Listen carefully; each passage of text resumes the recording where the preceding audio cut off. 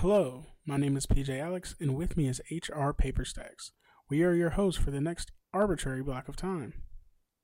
Our goal is to entertain, enlighten, and examine all things dope. Each week, we're bringing you breakdowns of the hottest new music, commentary on the newest media from around the web, and the latest news from the world of tech. This is Virtual Dopeness. I passed on this beat when I first heard it. Now it's murdered like the ink. Irv Gotti never rolled the Ducati. And if you pull up on me, do it fast, make it sloppy. Told her both my parents black. But you can still call me Poppy. Ooh, I like that. And welcome, ladies and gentlemen, to episode 9 of the Virtual Dopeness podcast. This is an episode that we have waited for a long time. This is an episode that we are excited about because it is the return of the one, the only. Welcome back, welcome back, welcome back. Welcome back. It is the return of HR Paperstacks. Hey, what's going on? Good to be back. Glad to have you, man. Glad to have you. And after some technical difficulties, we're recording this morning. We are up and running and ready to get into this music. We are cooking with propane. No hacks here. Oh, yeah.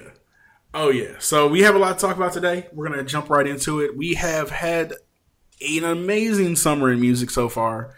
We've had releases from everybody so far, from Drake to Cole to Talib to a surprise album from Talib, which I haven't gotten to yet. Meek is out there. But this week we're going to be talking about two albums that, one, marks the beginning of summer to most people. Dom Kennedy by Dom Kennedy.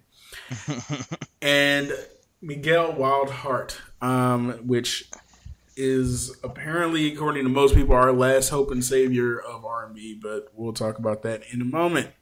Tyrese would have something to say about that, but that's neither here nor there. We did just get a Tyrese album too, didn't we? Which is supposed to be his last album, which I don't believe.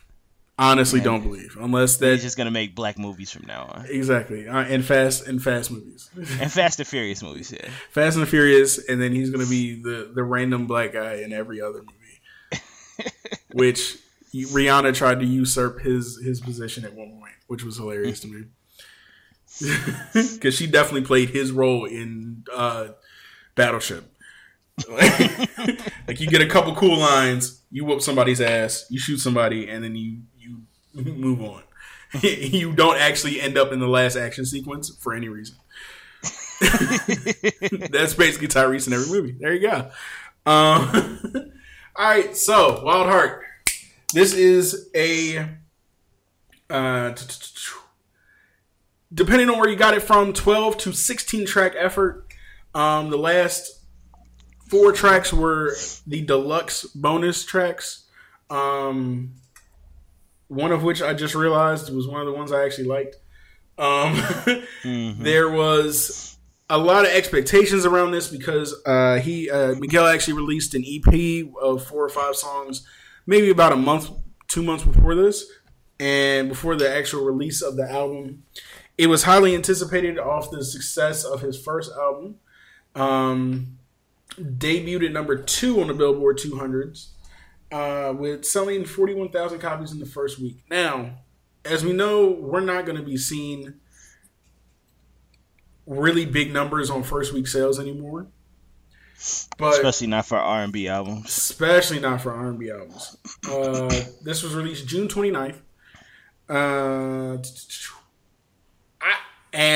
just want to hear your impressions because I have my feelings. I've had a number of conversations about this album. One of which involved a bunch of dudes and one chick. So it was just a lot going on in this album. So What are your thoughts? First impressions, it's a little bit more, I guess, out there. He's less in this like lane of like I want to make sexy music, and more so just kind of like I want to be a little bit weird and edgy, and there's like a lot of Prince influences here. Yep.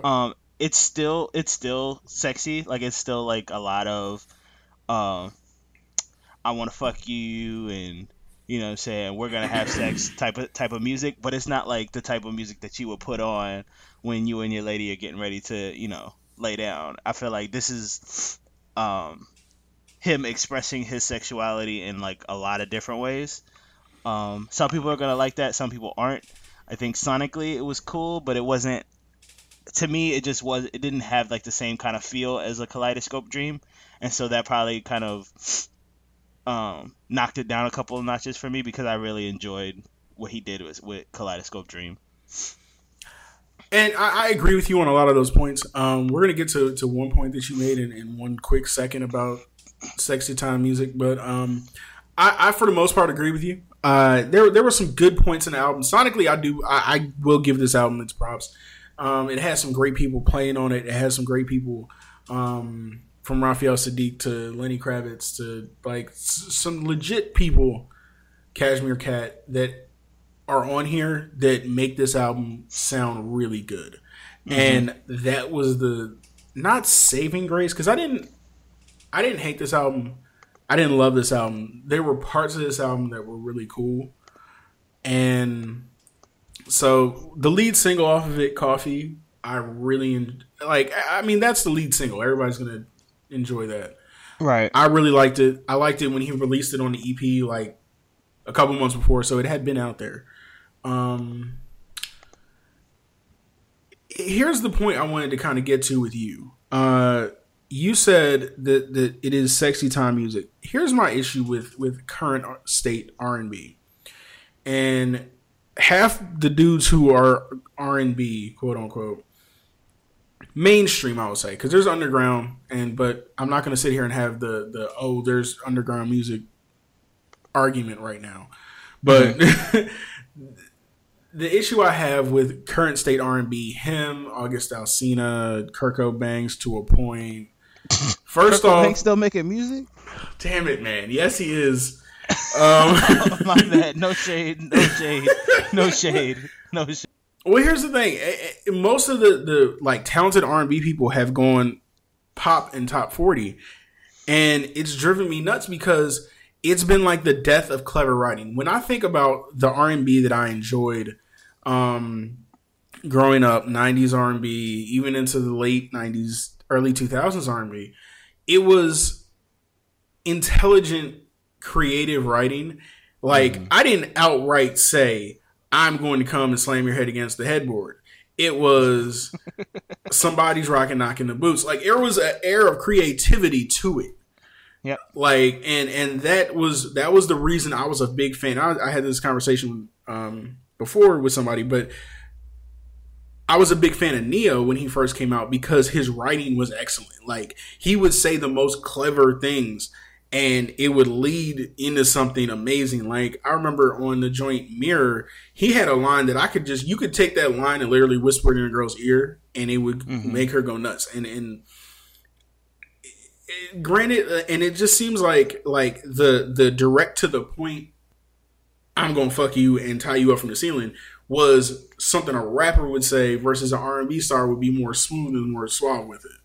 Right. So that is my thinking, and that's the biggest downfall I have here, because there's good music. Like Flesh was good and sexy at the same time. Yeah. The music behind Face the Sun, which is the joint with Lenny Kravitz, was good. But the thing everybody was talking about was the Valley. Because it takes such a hardcore twist. Granted, the illusion of it, the Valley he's referring to for the slow people, for the people they were at the back of the class not paying attention, he's referring to the Valley in California where they film porn. So I'm hoping people knew that. I ran across a couple of people who didn't. Maybe I just educated too much on porn. Who knows? You got to know these things. So yeah, but there was enjoyable moments, right? And I feel like the when it's really blatant and brash, it can come off really well if it's used in moderation. I feel like on Kaleidoscope Dream, when he had like Pussy Is Mine, like he had that like, whoa, like he really just said that, but that was like the only track on there, and so it kind of stood out and it was special. Right. Versus this, like, it happens more often, and then it stops becoming special, and it's just kind of like, oh, okay, this is what you decided to do, and like you said, it's less clever at that point. Exactly. So that's how I felt. One of the bonus tracks, GFG, which stands for Good Fucking Girl, was actually that one was one of my favorite tracks of the album. Like, really, Sonic, it sounds really good to me. Like, and it actually reminds me of a track that my friend, one of my friends did, and hopefully we'll have him up here soon because he has a show coming up next week or the week after next. Anyway, Mercury Jackson. Shout out Mercury. Like, Merc has been cool with him since school, and he agreed to do the podcast, so we're gonna hold him to it. But he's been busy rehearsing like crazy for this show.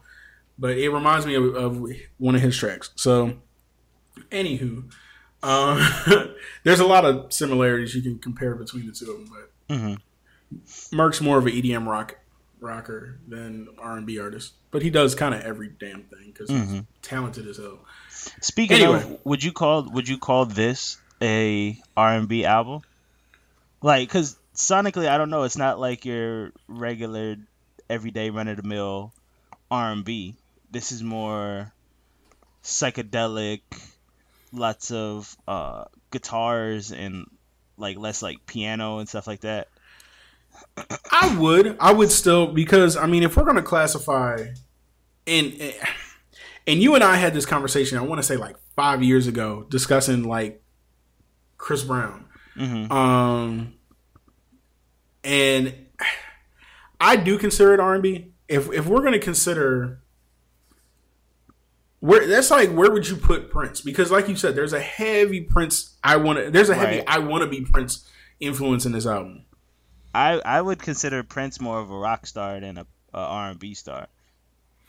That's true. And I feel like people are quick to put music into the R&B category when it's somebody who's of African American or I guess of minority culture, just because like traditionally like those are the lanes that we have owned, and it's kind of been like white people do rock and black people do R&B, and even though we invented rock. But more and more like people are doing things that are like cross genre, and they end up still getting like placed in the wrong bucket just because of what they look like or what they've done previously. I agree. Here's the thing though.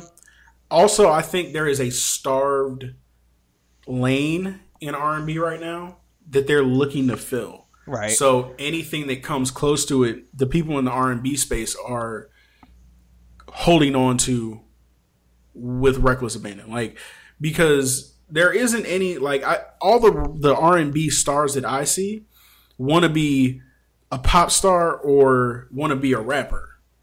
And so it's like, because you have like August Alsina and Chris Brown who make R&B music, but it's more like trap and B.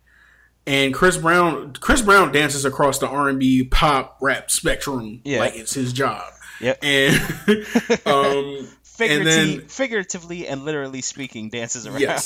Yes. And Neo is another one. Like his last album, which was actually really good to me. It wasn't really good, but it was good. I enjoyed the hell out of it. It was like split down the middle, where it was half R&B back to his roots of R&B, and then half pop stuff like super pop with Pitbull and Juicy J for clubs, and because that's where he's making his money. And I ain't mad at him. He found that out. Like him, Pitbull and Flo Rida said, "Let's get this money," and they do it.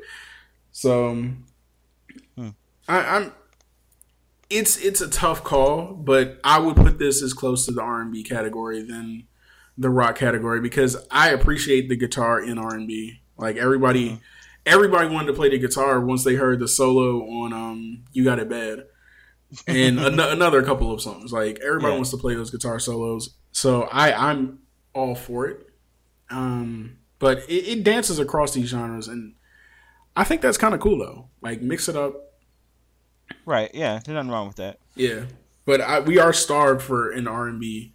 That's why I was excited about the Jagged Edge album, and then quickly got unexcited, and then excited about a couple other albums. Like I still have to re-listen to the Rico Love album. Like I listened to it once, but I need to listen to it again, see what's going on. But speaking of other artists, let's go over and hop over here to the king of the summer, Mr. Dom Kennedy. Whew, okay, let's do it. Dom Kennedy released his album on June 2nd, marking the beginning of summer. It was an 11-track effort. It is his third or fourth studio album. Can't remember. Yeah, I think he's got 4. I think this is official for the studio album because I know he has some mixtapes in there and everything else. Right. So what did you think of Dom Kennedy? You were excited. I'm one of the biggest like Dom Kennedy fans outside of California, though I hail from Sacramento. Was introduced to him probably, what was that, freshman year of college, and so I've been rocking with him ever since. And so his releases have been like the mark that says this is summertime. And you put in his mixtape, you put in his album, or whatever. You roll down the windows and you cruise through the streets. And so I was very excited for another project from him.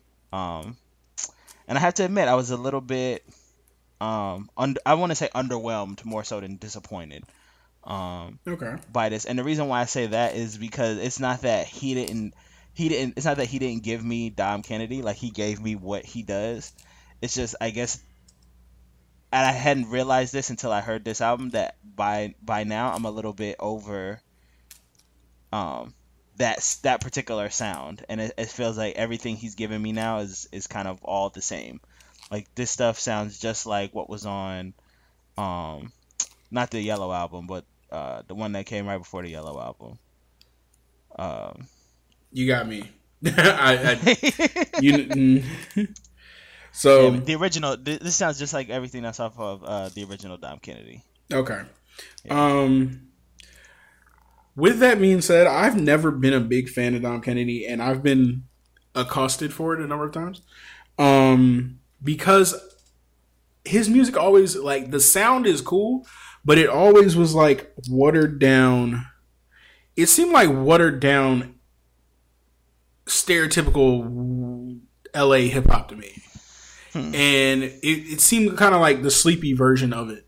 But with that being said, there has been a lot of points where I was like,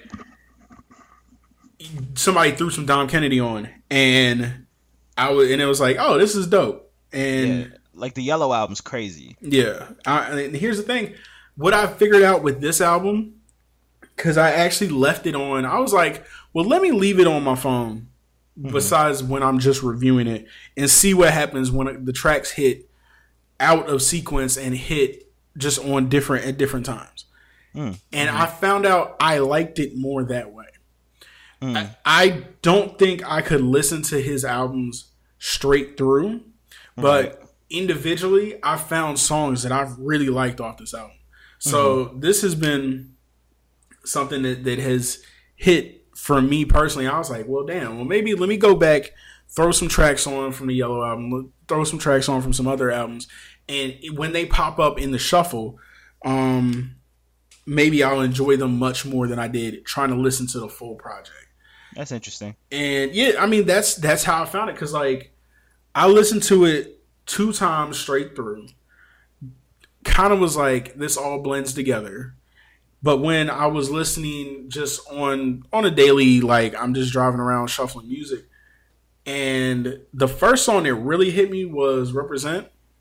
That song, I actually played that like 2 times back to back because I was like, this is really dope to go like barbecue, sitting with the homies, driving around Atlanta, windows down, like you said, and I was like, okay, I can feel that, and yeah.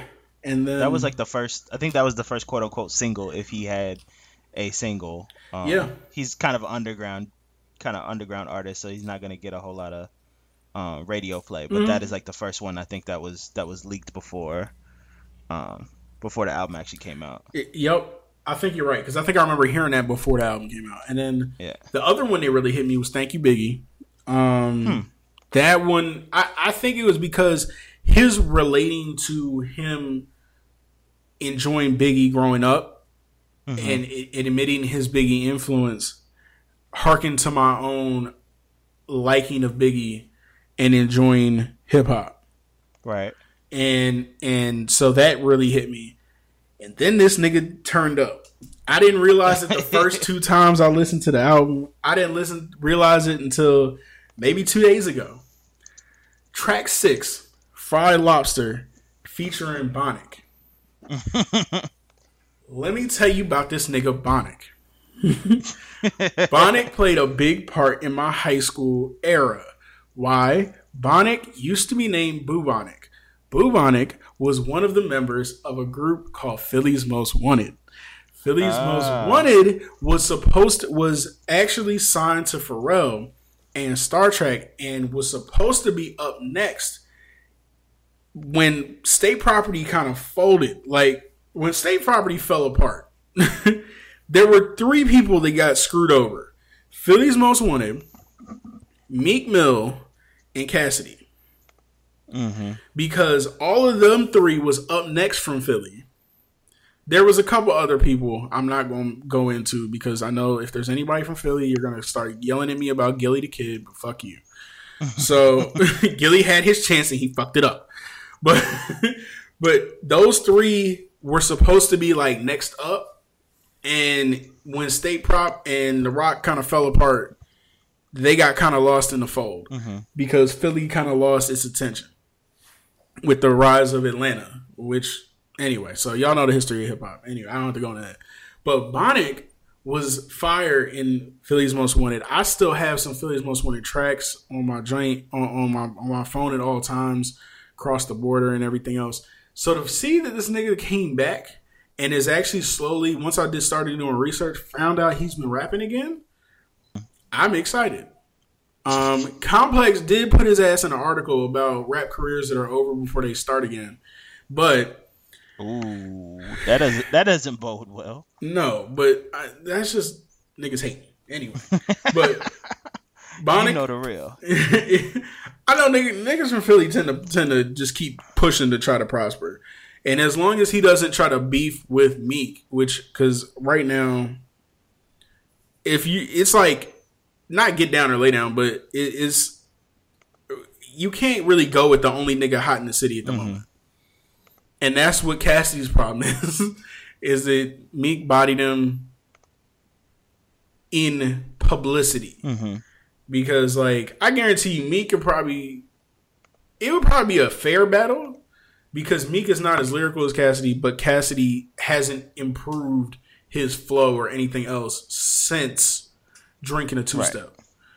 So you can't. So Meek going kill him off, nigga. You sound the same as 2003, like basically. But anyway, so I digress. Welcome back, Bonic. But no, it's just like the album wasn't bad, and I'm not angry at it. I will still keep it around, keep playing it as long as it's 90 damn degrees in Georgia, which will be till probably fucking October. I'm about to say, so it's gonna be in rotation for a long time. Yeah. Yeah, man. So I would say go ahead and take a listen to it. If you're from California, and especially we have a very loyal listener in Southern California at the moment. And we appreciate her and all that she does and the promotion of the show that she does. Just so you know, we watching you, we see you. If I were out there, I would be repping Dom. He's not. It's nothing to be ashamed of. Like it's a solid effort in the album. It's just kind of it's flat. It's not the best. It's not the best thing. If you haven't listened to Dom Kennedy before, I would probably suggest going to listen to From the West Side with Love, the first one, and then the Yellow album. I feel like those two are like those are the reasons why everybody is like really behind Dom Kennedy like that, and then everything else kind of like falls in behind that. It's all really good, but those two projects in specific are like what makes Dom Kennedy Dom Kennedy. There you go. Sounds good to me. So with that is going to be our music section for this week. We're going to come back. We're going to be talking to you about the movie Jurassic World, as well as we're going to be talking about the couple of different really cool things to come out of San Diego Comic-Con this last week. Cool trailers and stuff like that. So we'll be back in a moment. We're going to go get these sponsors. We got to go pay these bills. This week's episode of Virtual Dopeness is brought to you by the internet, not the music group, the actual internet. It's not just for porn anymore. Now back to the show. You know what they say about the crazy ones? Huh? If I'd only see Oh, I'm not gonna kill you. that the joke was on me. I'm just gonna hurt you. Really, really bad. And that was a word from our sponsor, ladies and gentlemen. We are talking about a couple things in our media section that are really cool. One, a movie that's been out for a while, but I don't know if a lot of people saw it, but well, yes, a lot of people did see it. Let's not even get around that because it grossed millions upon millions worldwide. Jurassic World. And then we're going to get into talking about some of these dope trailers that came in the recent weeks and that came out of the San Diego Comic-Con. So, first things first, Jurassic World. It is a return to the park. It is a return to the island in which they have created these dinosaurs. This is an update. Kind of, they worked out the flaws and the kinks and the issues that they had, and they thought. Did they though? They thought they worked out the issues that they had, and then they took a step too far. Basically, there is the initial main characters of this movie are not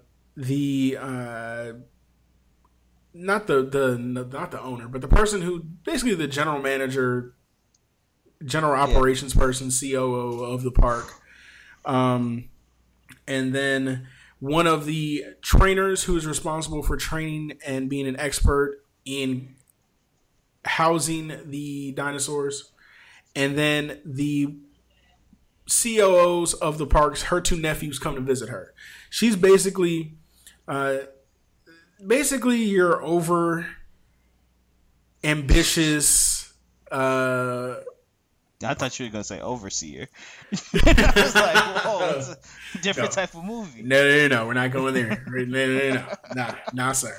No, but she's the overambitious, career-focused person. Like, and it's easy to say career-focused woman, but that's bad because when a woman does it, she's a career-obsessed. But when a man does it, he's doing what he's supposed to be doing. Get the fuck out of here. Like, if you don't have a balance with your family, then you're just a work-obsessed person.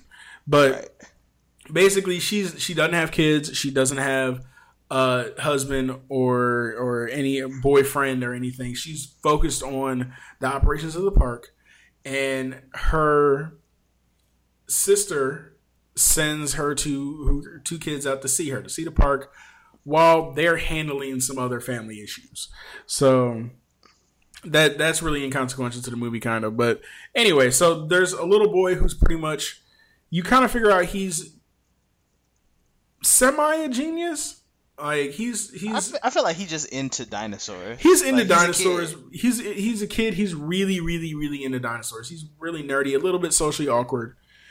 His older brother is your typical teenage kind of jock who's into like every girl ever. So like, they're kind of sent out there, and their aunt gives them the free pass to the park. Like gives them like the wouldn't say the keys to the castle, but yeah, they pretty can much go wherever they want. Cut in line and all that good stuff. Yeah, so VIP treatment. Yeah, full VIP treatment. So basically, what they've done is really made the park a huge, successful tourist attraction, and thought they had found out every way to control these dinosaurs until they fuck up. They then created a dinosaur to basically push ratings. Like that's what it is. They needed a new dinosaur, so they genetically engineered one. But what they did was they genetically engineered one out of every terrifying fucking dinosaur that they possibly could. Right. And that backfires on them. Because, you know, that sounds like a good idea. Right. So, I'll take the lead for this one because I think just in you actually enjoyed the movie. I enjoyed the hell out of this movie. Now, I was slightly drunk when I went to see it, but with that being said, I really enjoyed it. Like, it was everything. It met the expectations I wanted it to be. Like, I was not looking for logic. I was looking for dinosaurs eating people. Like, I was looking for dinosaurs screwing stuff up, blowing stuff up, eating people, fighting each other. And it had enough nostalgia of the old movies in it. It had the updates in technology. But it did have something that annoyed me, and that is horrible decision making. Yes. And it was horrible decision making partly on the part of evil people, but also on the part of even good people making stupid decisions. And that's the one thing that annoys me in movies more than anything else is horrible decision making. For instance, the whole movie After Earth, I wanted to slap the dog shit out of Jaden Smith because he just made stupid decision after stupid decision. Some of those stupid decisions kind of bleed into this movie where it's just like, well, why don't you just shoot it down? Like those type of moments. But at the same time, there were really cool things that happened, and I enjoyed those. So, HR, what say you?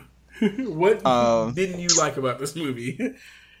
Let's start with what I did like. Okay. I really thought that the special effects and stuff were cool.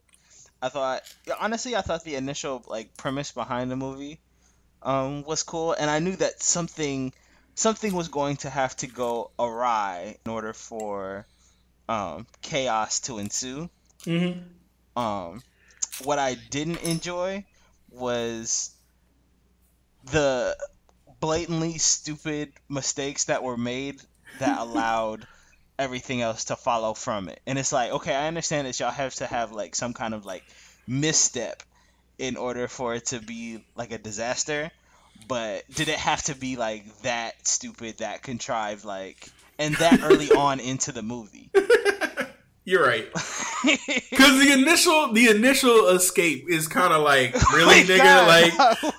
Like you couldn't figure out another way to do that? Like it basically just walks out the cage. Basically, like they didn't try to make it clever or anything. It's just nope. The giant dinosaur that we engineered walks out the cage. Just out the door, the giant door that we opened. Because there was even a mocking. There's a YouTube channel that does like everything wrong with something in like 4 minutes. Yeah. And like the first thing they said was, "Hey guys, let's just run out the door that the dinosaur can't fit through." Like, I was like, "Damn, you're right." So. And that's honestly like, and normally that would be a spoiler, but it happens so early on into the movie that like, you know, you're not gonna be mad about that. Oh no, it's a smooth like 10 minutes in. Like the credits finish and the dinosaur walks out the cage. Like, so there's that, and then I feel like because you have gone to such extreme measures to make sure that this park is safe, that there are certain safeguards that I think would have been built in that apparently just do not exist. It's kind of akin to that whole like the supervillain who for whatever reason has a big red button that if the hero pushes it, like his whole lab like blows itself up. It's just like for real, like these are the kind of decisions y'all are making. All right, bet. Whatever. But once you get past that, I feel like there is definitely some fun to be had with the rest of the movie. Oh yeah, there's definitely it's a fun movie to watch. Like it has the intense action sequences. There's a well-made point that a lot of things didn't have to happen because there should have been, like you said, fail-safes in place. But like when they're dealing with the Velociraptors was cool. Dealing with the technology of everything is cool. They did leave it open. Here's the thing.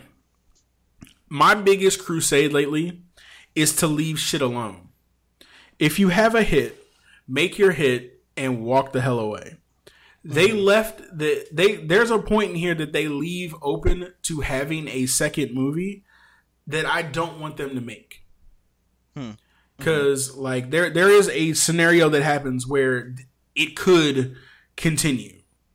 I don't want them to continue it because no, seriously, because every movie that comes out, you have to have 3 of now. And it pisses me off. Right. So there's been a couple movies to buck that, like 2021 and 22 Jump Street. The end of 22 Jump Street, they go on a tirade of 23 through like 37 Jump Street. They do a whole montage of 23 to like 37 of ridiculous scenarios. And so it kills off the possibility of a third one. And I was like, I appreciate you for that. Until you find out that the next one is actually 38 Jump Street. God damn it.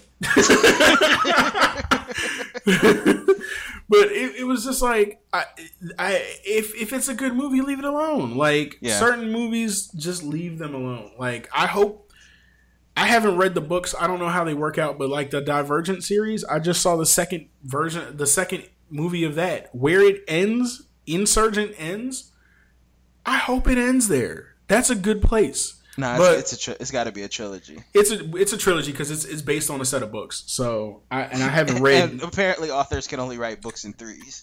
Apparently, unless it's like the rule of comedy. Unless you're George R.R. Martin, and then you just write 58 books comprised of 4 books.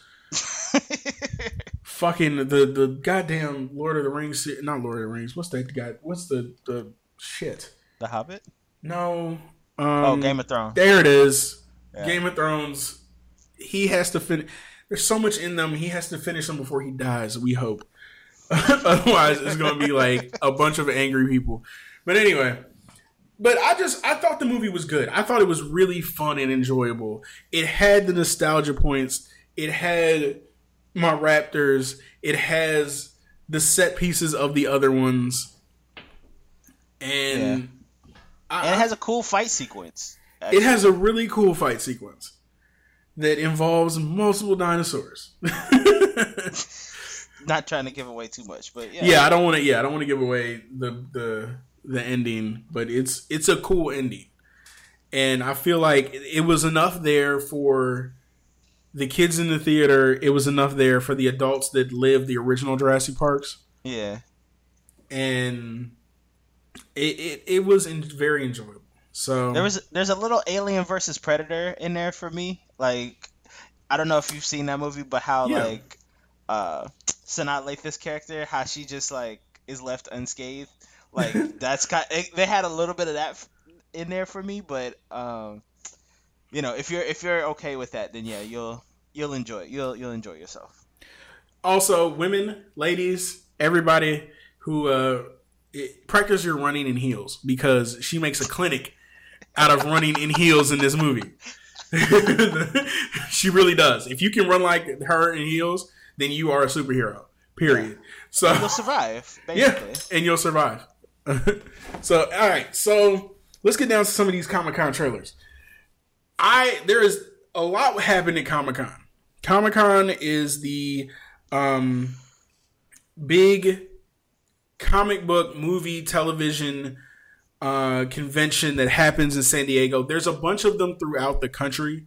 Comic-Con, there's Dragon Con, there's what the fuck a con. Like there's MegaCon. There's a lot of these conferences all around, centering around superheroes, cosplay, and just enjoying these characters. So the San Diego Comic-Con, being one of the biggest ones, is the one that really gets the attention because it attracts the big movie studios, the DCs, the Marvels. It attracts the television studios to debut and show off their shit.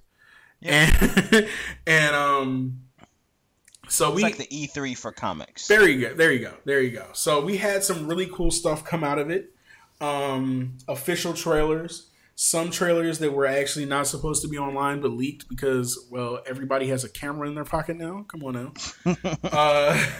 So we had a couple that we wanted to talk about. There were a ton.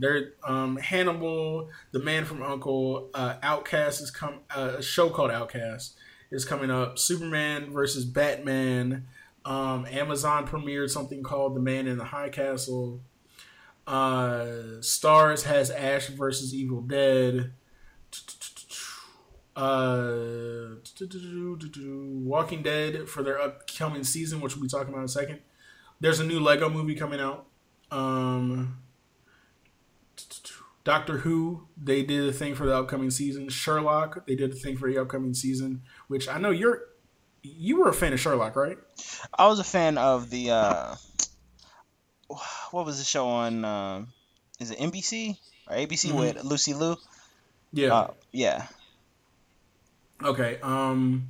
What else kind of came about? Street Fighter Ken will be returning to Street Fighter 5. They premiered a trailer for the Hunger Games. We wanted to zero in on a couple that we really wanted to talk about. First one being the return of Heroes. A lot of people were very big fans of Heroes, but it got unfortunately hit in the nuts by the writer's strike.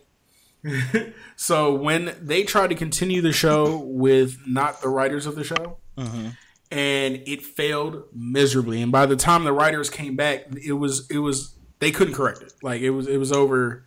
They couldn't help anything. Like they could have rewrote their lives out, and people weren't interested anymore because of what happened to it. So now they are rebooting Heroes, and to me, the trailer looks good. I only watched the first season of Heroes before I kind of fell out of it, and before the writer's strike happened, and this actually made me interested in seeing it again. So that's the sense I get from it. What about you? I don't know. Like I enjoyed what I saw from the trailer. But I don't know. I was never like the biggest Heroes fan in the first place. I was kind of watched it when I was into Hayden Panettiere crush phase. And so I followed it for like maybe it went 3 seasons. So I think I watched the first 2. And that was about it. I had a crush on her as well until I figured out that she was a little girl from Remember the Titans, and I just felt nasty. And she's still my age, so it didn't matter. So as long as you're not sitting here waiting on August 10th like the rest of these creeps for Kylie, right? Exactly. Oh, damn it, Tiger. Tiger fuck that up. Fuck that nigga. But yeah, what I saw from the rebirth of the show, it looks interesting. And I'll leave it at that. I'll reserve judgment until I can see some more. Okay, September. They had a couple of old characters making a return, but for the most part, a brand new cast. So September 24th that comes back. So now, 2 big trailers, big time, huge: Suicide Squad and Batman vs Superman. Suicide Squad looks freaking awesome. It does. Like we saw the pictures. When you're looking at pictures that kind of leak, it worries me because it's kind of like this could go one of 2 ways. It could look cheesy or this could look great. And it really looks great. and Jared Leto as Ooh. the Joker looks awesome. It really does. Like Jared Leto, I have not seen anything but the trailer, but goddamn, he looks like it's gonna be some shit. I don't know if I'm sold on Harley Quinn because I know a lot of people. I don't know what people's obsession with Harley Quinn is, but there is a big following for Harley Quinn. I don't know if I'm okay. I don't know if I'm fully sold on her, on the girl playing her yet. So, but the trailer looks awesome, and I can't wait. I can't wait to see this movie. Yep. Batman vs Superman: Dawn of Justice. Sir, this looks like it could be terrible. I'm about to say that I don't know. I think because Christopher Nolan set the bar so high for the Batman franchise to then go to Ben Affleck as Batman, and I don't even who's directing this. This is the guy who did Watchmen, right? Mm-hmm. Yeah. I don't know, man. I'm worried. Interesting premise. I mean, perfect premise. Just maybe not the right people executing. I don't know what DC doesn't get that Marvel does. Like, I think we've been rebooted to death too many times, and it's starting to kill stuff. Like, Superman's been rebooted I don't know how many times, and it's been on like the constant quest to find a good Superman. Batman has had extreme success, and they fucked with it, and you shouldn't fuck with it. And it seems like that, like, correct me if I'm wrong, but just based on the trailer, it seems like there's like pieces of the origin story in here again, and it's like, do we really need to know like Batman's parents got killed and that's why he decided to become a vigilante? Like, especially when you have a whole TV series on right now that is going into depth into the creation of Gotham and the creation of Batman. Yeah, like Gotham is on television right now. Like, come on, guys. Yeah, I don't know. It's like I said, it worries me. I want it to be good. I want for this movie to be good. But it worries the crap out of me. So one other thing we're gonna touch quick on Walking Dead, because I know I watch Walking Dead, but you don't. I do not watch Walking Dead. And the funniest part about Walking Dead is the zombies have really become like background noise at this point, because it's really been about the people. And they've been background noise for like 2-3 seasons at this point. But some dude named Rick, I guess. I don't know. There's this Rick guy. I guess he's kind of important. Rick done lost his fucking mind is what's happened. Rick has gone from this nice guy who was trying to help everybody to absolute psychopath, it seems like. And I feel like this whole season is going to be exceedingly stressful. Guys, I just wanted to put this out there real quick. If there's any weird cuts in the next like 5-10 minutes, it's because apparently the rapture is happening in a thunderstorm outside my house. So if it starts to cut up weird, listeners, if I'm okay and we don't flood out, then we'll be okay. We'll make sure this episode comes in. And if this is our final episode, then you'll know that he was taken on to Jesus. There you go. I was watching This Is the End last night. If you guys haven't seen that movie is fucking hilarious. It's hilarious with a dark ass twist. Like, just watch that shit. Anyway, but I feel like the season of Walking Dead is going to be stressful as fuck. Yeah. So last thing we're going to talk about is actually not a Comic-Con trailer, but a trailer that happened and that excites me to no end. First off, Michael B. Jordan can do no wrong right now. Right? Just on top of the world right now. Can do no wrong. The trailer for Creed. Michael B. Jordan is playing the son of Apollo Creed. Sylvester Stallone is making some type of appearance. Michael B. Jordan teams up with his co-star from The Wire, of Avon Barksdale. Teams up, comes out as his trainer. Felicia Rashad is playing his mother, It's shot in my hometown of Philadelphia, Pennsylvania, of course, because where else would it be fucking shot?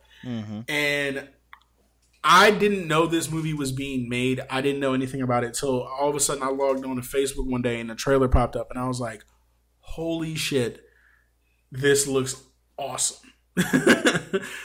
No, it's a really good idea. Yeah. And it's his son boxing, dealing with the shadow of his father, dealing with being his own man and making it as a boxer. So this shit looks good. I'm super excited about this. Yeah. If everything goes well, this could totally be just like another franchise for Sylvester Stallone and his production company. Oh yeah. And I'm like in the trailer with Lupe bussin'. Haven't been able to say that in a while. Right. Like that's when we talked about, wait, did we air that episode? Was our first episode Lupe or was our first episode? No, our first episode was Tetsuo and Youth, wasn't it? Or was that or was that the Day Zero episode? You can't tell everybody about the Day Zero episode. Whoo, boy, that'll get out there at some point in the future. We think, who knows? After we're gone, yeah, like the Lost episode. But definitely, the song on there is a song that's actually sampled from a Fort Minor song. The trailer looks amazing, guys. Go watch it. Like, go watch it and enjoy. And then if you haven't, I find more and more people haven't watched the Rocky franchise. Watch Rockies 1 through 4, and then maybe Rocky Balboa. If you watch Rocky 5, then it's just terrible. Most people don't know Rocky 5 exists. They do not. I among them. Yeah, it's terrible. It's his son, and he ends up fighting some guy in the streets. It's terrible. It's so terrible. But all right, so we've discussed a lot of these trailers. I'm excited for these movies. Go see Jurassic World if you haven't, but I'm pretty sure the entire planet has. And then go see. Let us know which one of these trailers you're excited about. Did we miss one? Was there something that happened at Comic-Con that you were excited about? Let us know, ladies and gentlemen. And we'll be back in 1 second with our tech segment. Everything's falling apart. We're getting hacked. The world is over. Kind of. Digital glitches, one after the next. We're continuing to follow breaking news right now. United Airlines has grounded planes nationwide. Right now here at the New York Stock Exchange, trading has suddenly been halted. This is what you see when you try to go to the Wall Street Journal website. And lastly today, ladies and gentlemen, we are talking about tech. We are going to be talking about one thing that kind of happened in the tech industry, and then some stuff that's going on in the video game industry that's kind of cool. Some money-making opportunities, and some other cool things like that. So the first thing up today was a technical glitch on the same day caused the New York City Stock Exchange, or the New York Stock Exchange, to go down, as well as United Airlines. They are saying that the Wall Street fall down was just a technical issue. It wasn't a malicious attack on anybody. So what this means, ladies and gentlemen, is basically like you were using your computer, like you're doing something, and all of a sudden you get a little pop-up that says, oh, something unexpectedly crashed, and we just got to be out for a second, and we got to reboot the whole system. Thing is, that happened in the middle of the day during trading at the New York City Stock Exchange. I keep saying New York City, but New York Stock Exchange. That's kind of a big deal. So because there's markets around the world, there was some trading that kept going, but New York City, it just halted everything. And actually, while they were down, they actually canceled any trades that were happening at that time. Kind of a big deal. Hopefully, and which means you would have had to place that trade again. Kind of a big deal because that could be the hinging of millions of billions of trillions of dollars. Yeah. in Something that like glitch. 60% of the S&P 500 is traded on New York Stock Exchange. So Exactly. some big players, Huge there, players for sure. And so, of course, the and with United Airlines, did they actually attribute that to an attack? Did they? So yeah, I think I was reading somewhere that the United Airlines outage was a result of an attack versus just like a glitch, whereas the New York Stock Exchange was supposedly just an internal error. Which I can believe that. One, because here's the thing about the stock exchange: there are two industries that run on a certain type of code. Okay, this code, and this is going to get a little inside baseball, so let's get a little bit nerdy. If you're nerdy out there, your nipples might get hard when I start talking about this. But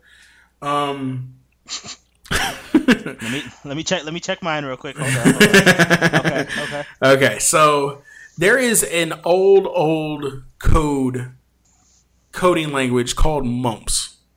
Sounds like a disease. There are only two industries that use mumps: healthcare and finance. Healthcare is slowly getting away from it. But here's the thing about mumps code. It's extremely convoluted. It's weird to look at. You can't understand the crap. It's very procedural, but it's fast as fucking lightning and reliable. So that's why they used it. Now, the other thing is hospitals were not always down to they're always trying to save money on technology to use it for patient care. So when you have a new MRI machine, you're going to put your money toward that versus the system to get you logged in and track your billing in the hospital. Because basically tracking the billing in the hospital, as long as it works and we get our money, who cares how long it takes the people to do it? So finance was the same way. They were trying to cut corners and not update their systems. So I know the systems that they're looking at, and mumps code is a motherfucker. So if there is an issue in it, I challenge you to find a mumps programmer under the age of 55. I am so serious. Under the age of 55. And because the shit is old and crazy. And if you take your normal computer science student out of Tech State MIT and show them mumps code, they're going to be like, what the hell is this? And why is there percent symbol next to a parentheses?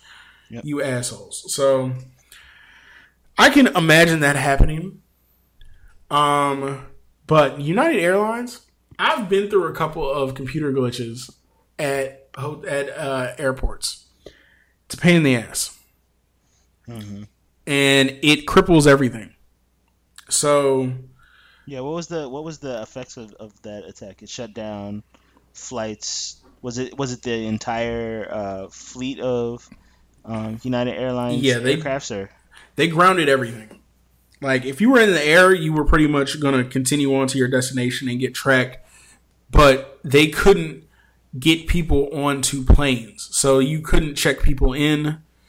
And if you can't check people in, you can't be 100% sure they are who they say they are. And then all of a sudden you end up with terrorist number 7 on a plane.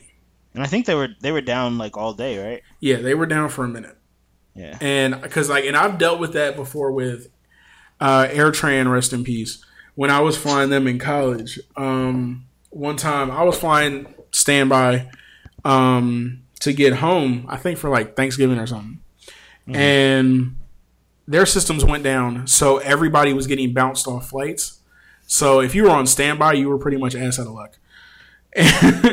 And it's no fun because everywhere is backed up. People are on top of people. It's an effective way to shut down something. If you can't check into for your flight and they have to manually check all of your information and check you in, it is a pain in the ass. So it's an effective way. So I could see if you're trying to attack and just basically, a lot of the internet attacks are either to steal information or to disrupt service. and that's an effective way to do it. You disrupt service, it's you disrupt for an hour, and you fucked an entire day at the airport. Yeah.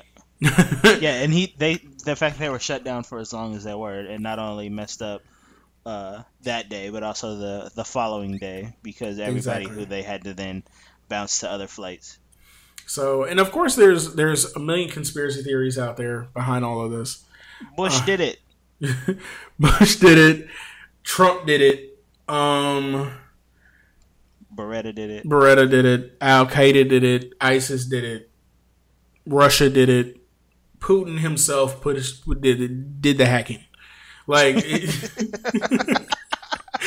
so while he was shirtless riding a horse. Exactly. That's how badass that motherfucker is. I don't like him. He's an asshole anyway. But it's just a ton of ish. Like, it's easy to blow things out of proportion. Anonymous actually made fun of it online. Anonymous, I kind of look at as like Lil B. I'm scared to not follow them. You don't want the curse. Exactly. Like, I don't want Anonymous to fuck up my shit, and I don't want Lil B to give me the curse. Like, I went to Lil B's set at Coachella just because I didn't want him to put the curse on me. Yep. That curse is real. That curse is real. Just ask KD. There you go. Ask James Harden. Man, did you see the Sports Center, Sports Nation segment with him on it? Yeah, I did. Bruh, funniest shit I've seen in a long time. shout out to Lil B, the bass guy. There you go. But so the conspiracy theories sometimes are warranted. I mean, there's been, like, thanks to Edward Snowden, there's been a number of conspiracy theories that have been uncovered as actual shit and actually true. So, I mean, we can't completely discredit them, but we got to kind of like look to the internet. And if you follow some of these conspiracy theory rabbit holes on YouTube, you'll end up in a weird place. So, but speaking of YouTube, that brings us to our second topic.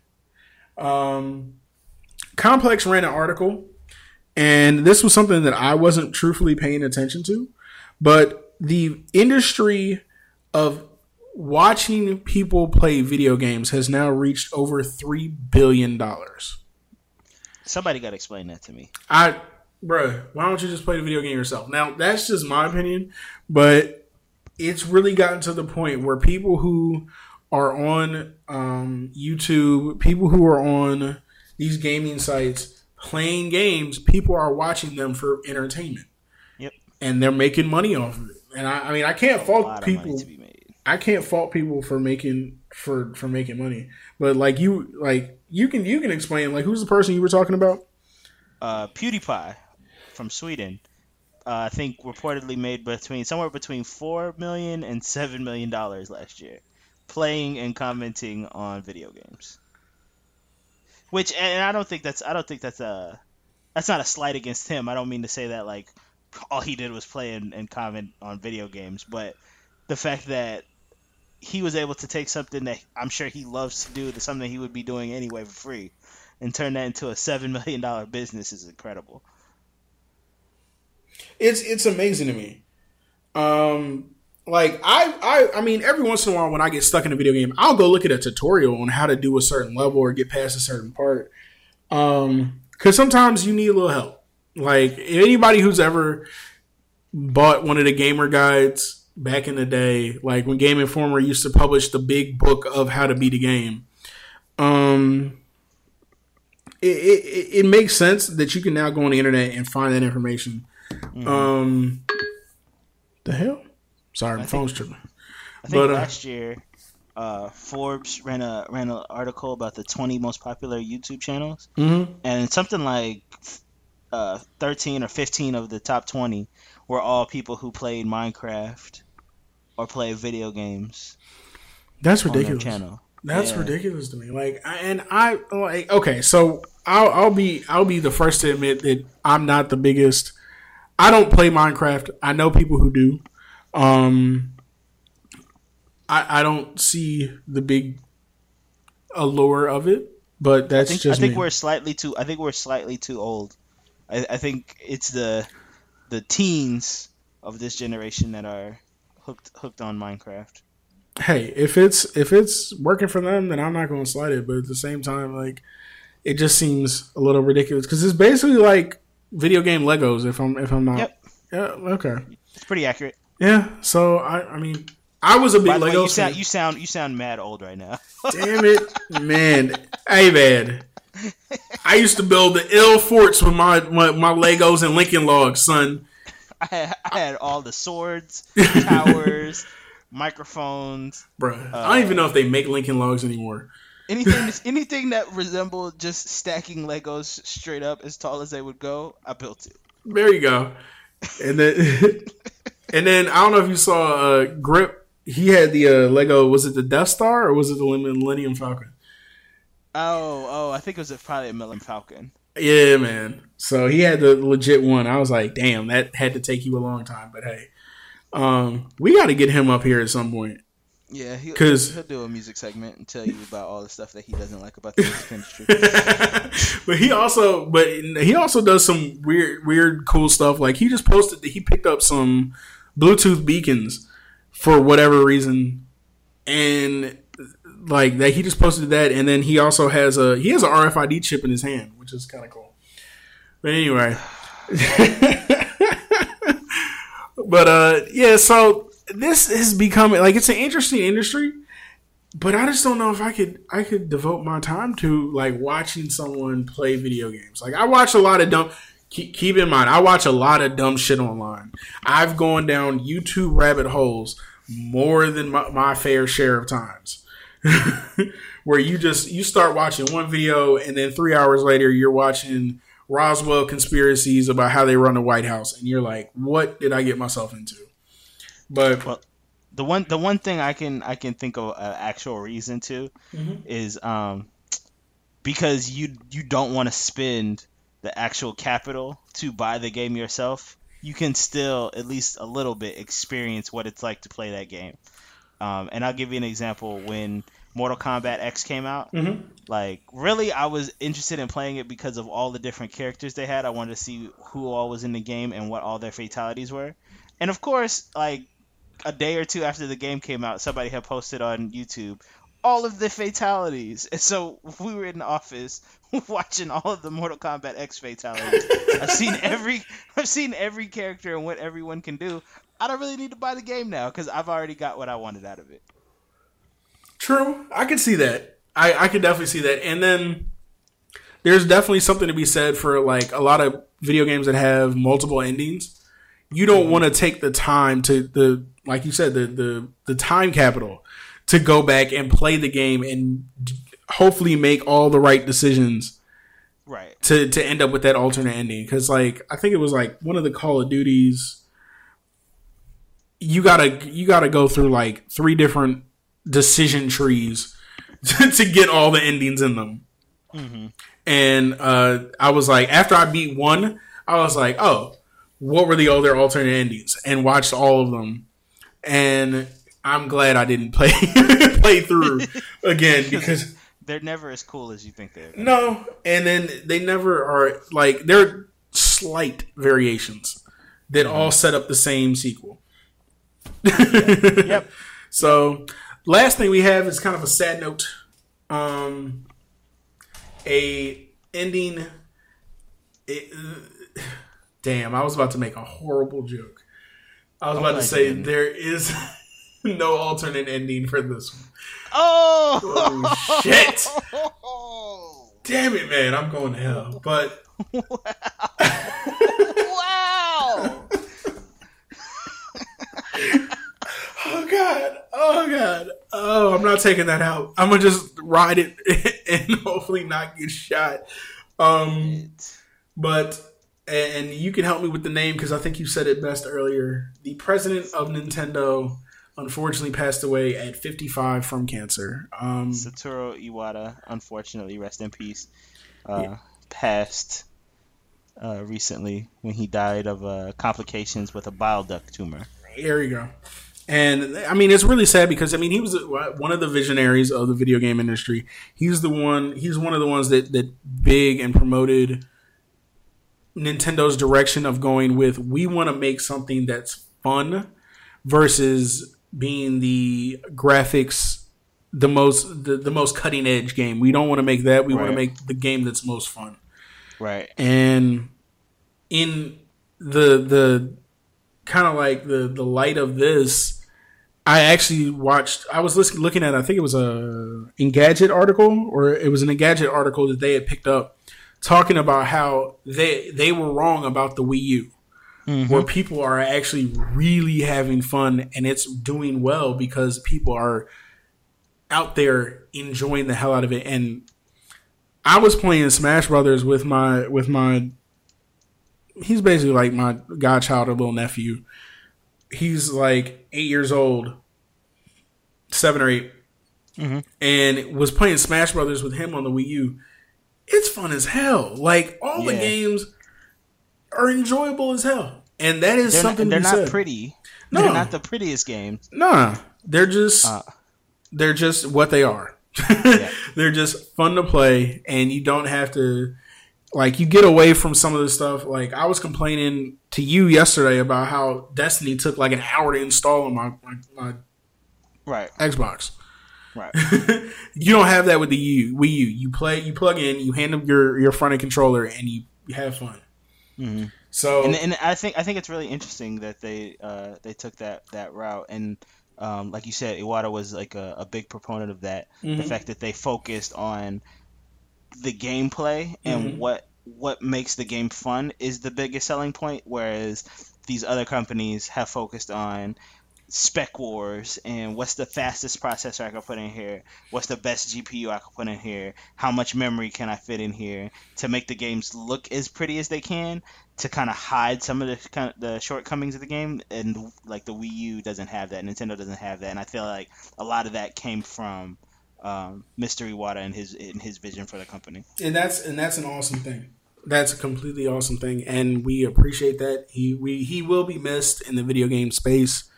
He'll be missed for a company that really put a lot of stock in him and really showed kind of an outpouring of sympathy for him, his family, after he passed. And he passed on July 12th.